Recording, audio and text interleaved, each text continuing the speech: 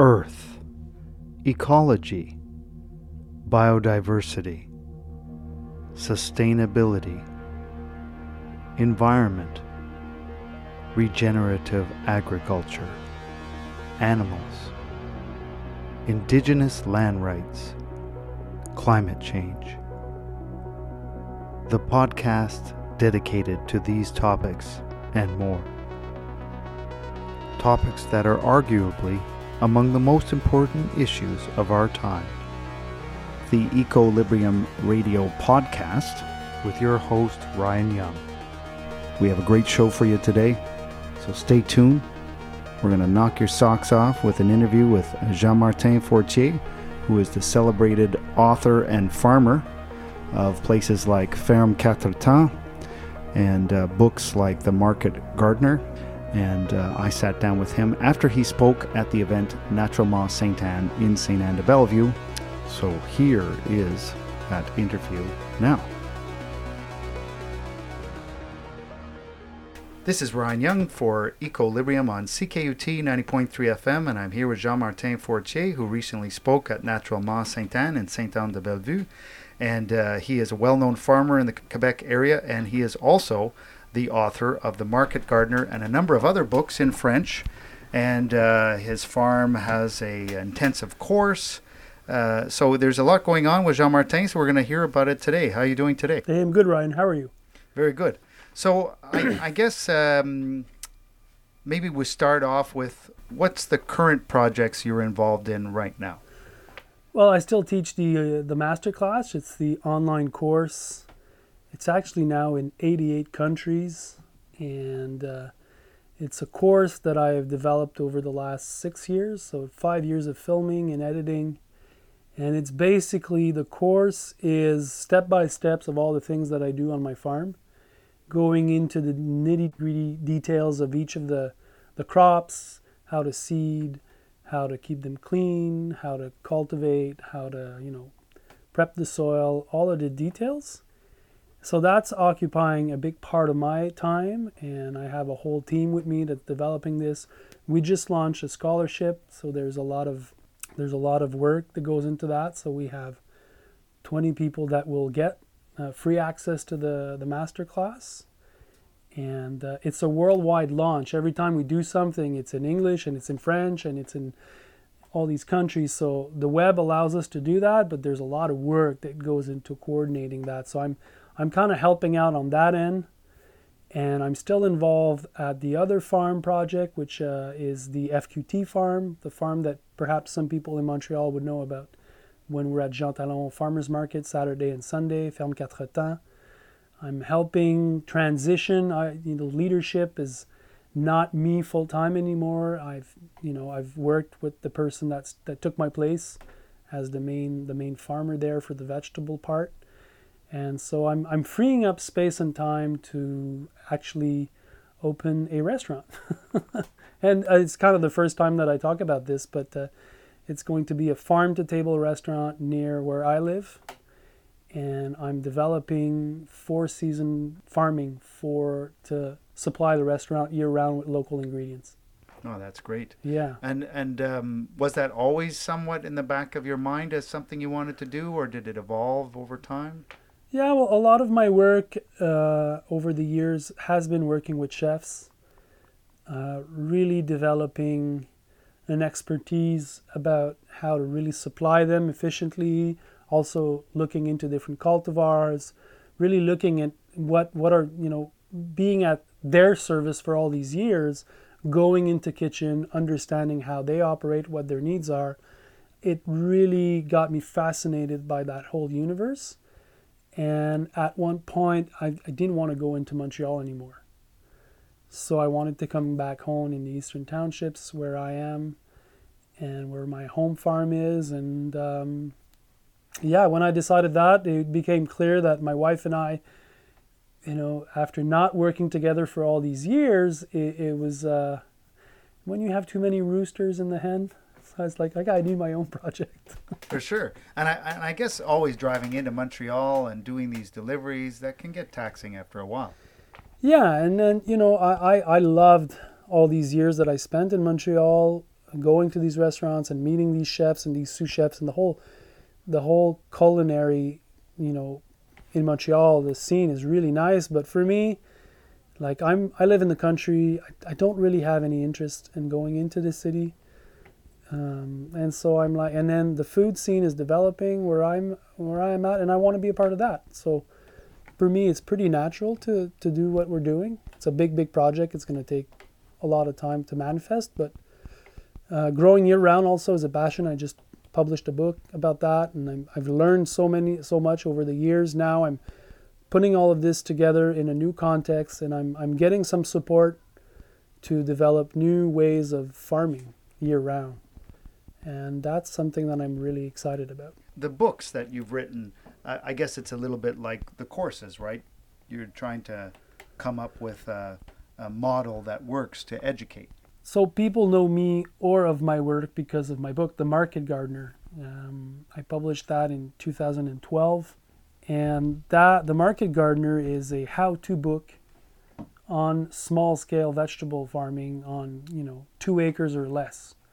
Farming without a tractor, doing a lot of succession cropping, and the whole thing was about sharing the principles, the practices that made my farm financially successful, but going into some details about how to organize the farm. So it's a beginner's book, especially for people who want to get into farming, don't have a lot of money. They read that, it's accessible, you can do it, you can go to farmer's market.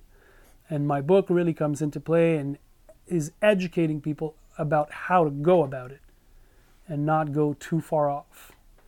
And so that's how people got to know me. And I toured a lot with the book, teaching what we were doing.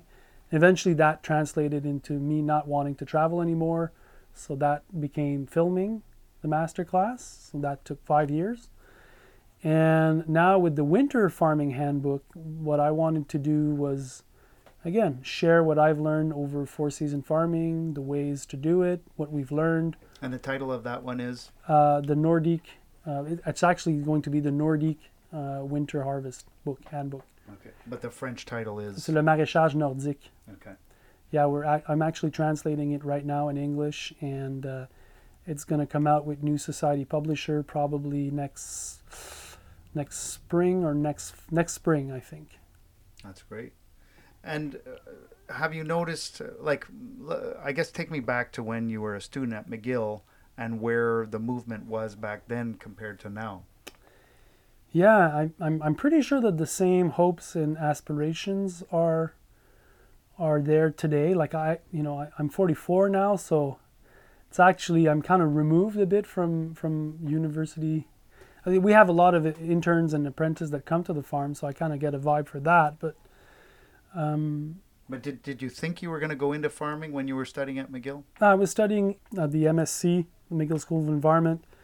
And for me, it was about ecology, environmental science. It was about activism. It was about fighting, for a better future. And farming became how that manifested for me, having my hands in the ground. I didn't know nothing about farming when I was at university. I had never been on a farm. My parents weren't hippies. It's just farmers market weren't around. It just wasn't a thing back then. There was the People's Potato at Concordia, and that got me into food politics, and that got me educated on these things. And then from there, I learned, but it was really when I started to work on a farm in New Mexico that I really got it, how small-scale farming is really changing the world by making communities more resilient, by having a lifestyle that I liked. And that was really my motivation to keep on farming. And then over the years, it's been such an interesting challenge to learn new things, to apply them. The great thing about farming, it's never easy, but it's always, you can see the results. It doesn't take 5 years.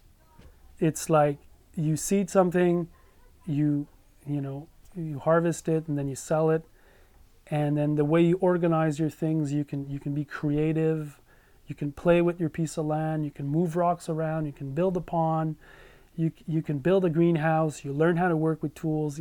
There's a lot of parts involved. There's your brain. There's your heart, there's your skills, there's your hands, and then there's the reward, because when you go to farmers market, then you meet people. So it's very social also. So for me, it was really, that made it, even if it's hard financially in some times, it made it worthwhile, and still today. Like, I've started a tool company, I've started an online course, like I said. I've started different adventures, a software company for people that want to learn how to crop plan.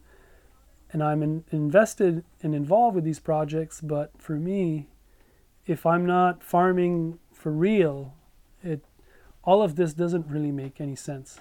I like the rapid reward effort of farming.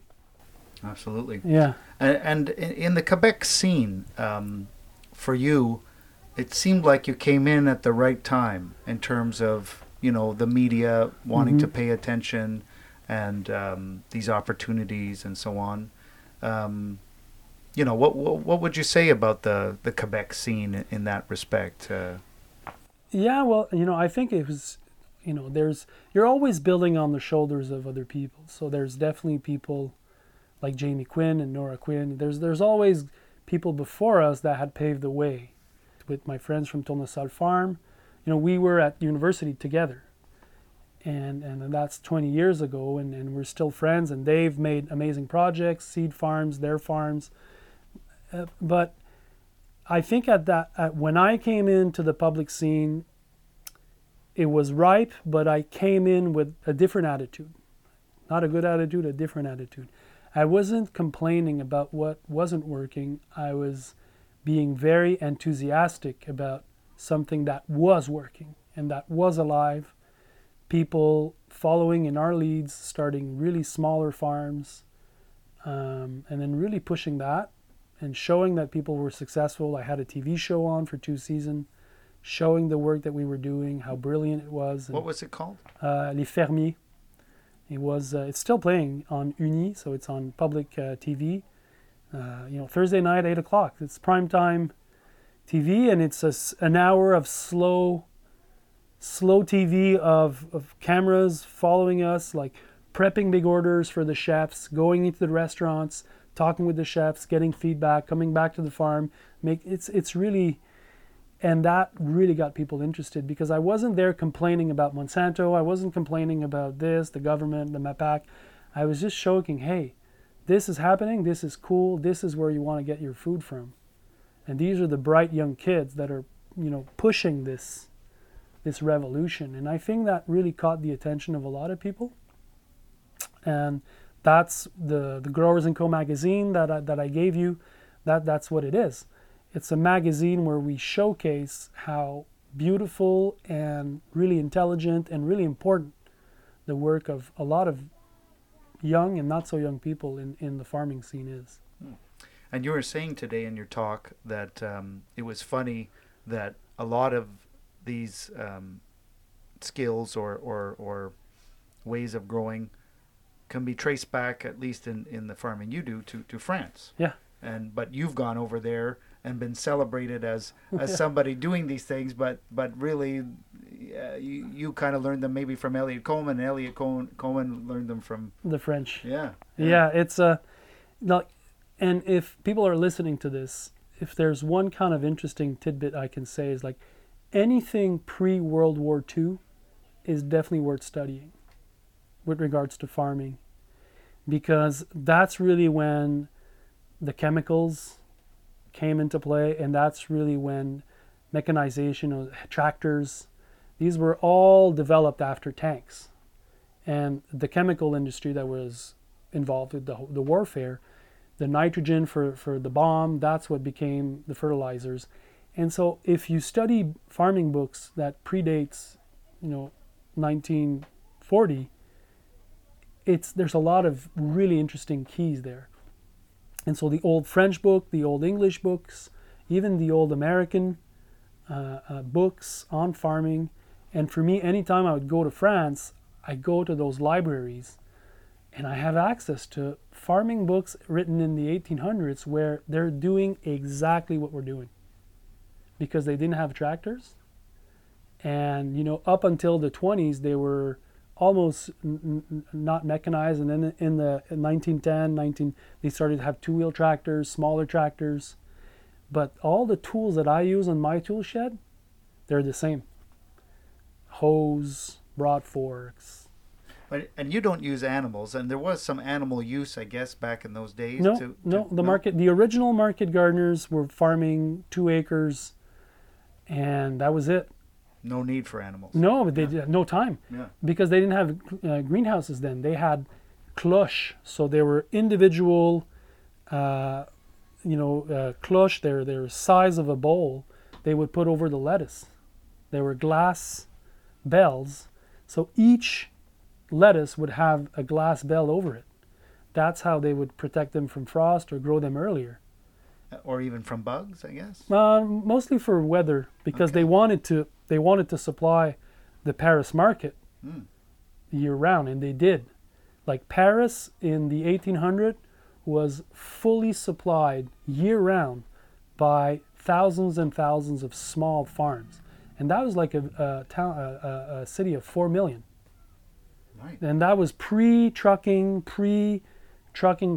goods from pre-refrigeration. So when I say that the answers are in the past, and these thousands of small farms were highly more productive than my farm, because they had developed skill sets that even today are unmatched. So Elliot Coleman was studying that, and then he put a lot of that in his game plan. His game plan is what I took when I started, and then I developed my own stuff. But when I started to go back to France and reading his older books, it's been really enlightening in the last few years to learn from that. And Elliot had a family connection back to France? No, I don't know if he would listen to this, but I think he had a woman that he really liked in Paris. He keeps saying to me, Paris is the only city I liked. And one day he's told me that so many times, and I'm like, why? He said, there was this girl that he really liked. And that's how the world goes sometimes. There you go, for sure. We're definitely in a time period. We've had a pandemic. We're in a period where inflation is going up. People are starting to realize that maybe the food supply isn't so dependable, especially when it's coming from halfway around the world. Do you feel there's an urgency in terms of food security where people need to start being more concerned about growing their own food? Yeah, I think that's going to happen. There's a lot of us that inside we know that what we're doing is important but it wasn't really relevant. But I've known since I'm really in my early 20s that the work that I do in farming really is important for whatever is going to happen next. And now that I'm a bit older, I realize that some people are prepared for what's going to happen. Some people are totally not prepared. And that's going to create a lot of civil unrest, which I'm really scared about. And that's why education on food sovereignty is really, really important, because in the next few years, the food that gets trucked in or flied in from all over the world, it's going to be so expensive, and people will have less cash, that it's going to become impossible for this system to keep on going. So we're going to naturally need to come back to something that's more local.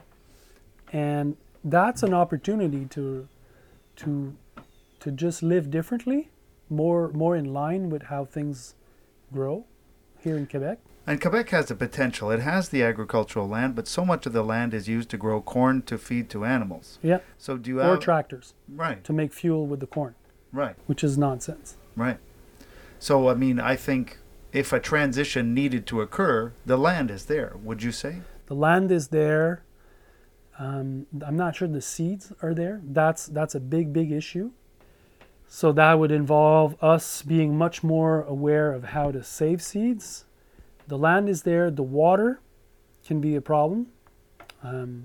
So having farming techniques where water conservation is important. And also just kind of reinventing how people shop. Like the supermarkets are not going to be they're going to be filled with mostly industrial things. All the fresh food won't be there at one point, in my opinion. Or it's going to be from factory farms, hydroponic farms, that you don't want to eat that food because all the nutrients are not in the food. It's even worse than industrial farming outside. So anyway, I see these shifts that are going to occur, and I'm not discouraged by them. I just feel that's it's an evolution it's like a one step backward, It's kind of funny. Like we're going to come back to something that's more common sense. On a human scale. On a human scale, and on a natural scale, like cycles. Like for me, the most revolutionary young person today is, because there's a lot of issues that you can be working on, but like Dan was saying, you can be changing your food habits today, just like that. And eating in season for me is really an act of, uprising. Yeah, it's a direct action. Yeah, and it makes sense, and that's what we need. We need to make sense of whatever's there, and then nature is never wrong, and eating in season is a celebration. It's amazing. It's like stretching. Stretching, you can't overstretch. It's always good. And some people never stretch. Some people stretch a little bit. Some people stretch a lot. But it's kind of a positive thing, Absolutely. Do what keeps you motivated every day to continue to do what you're doing?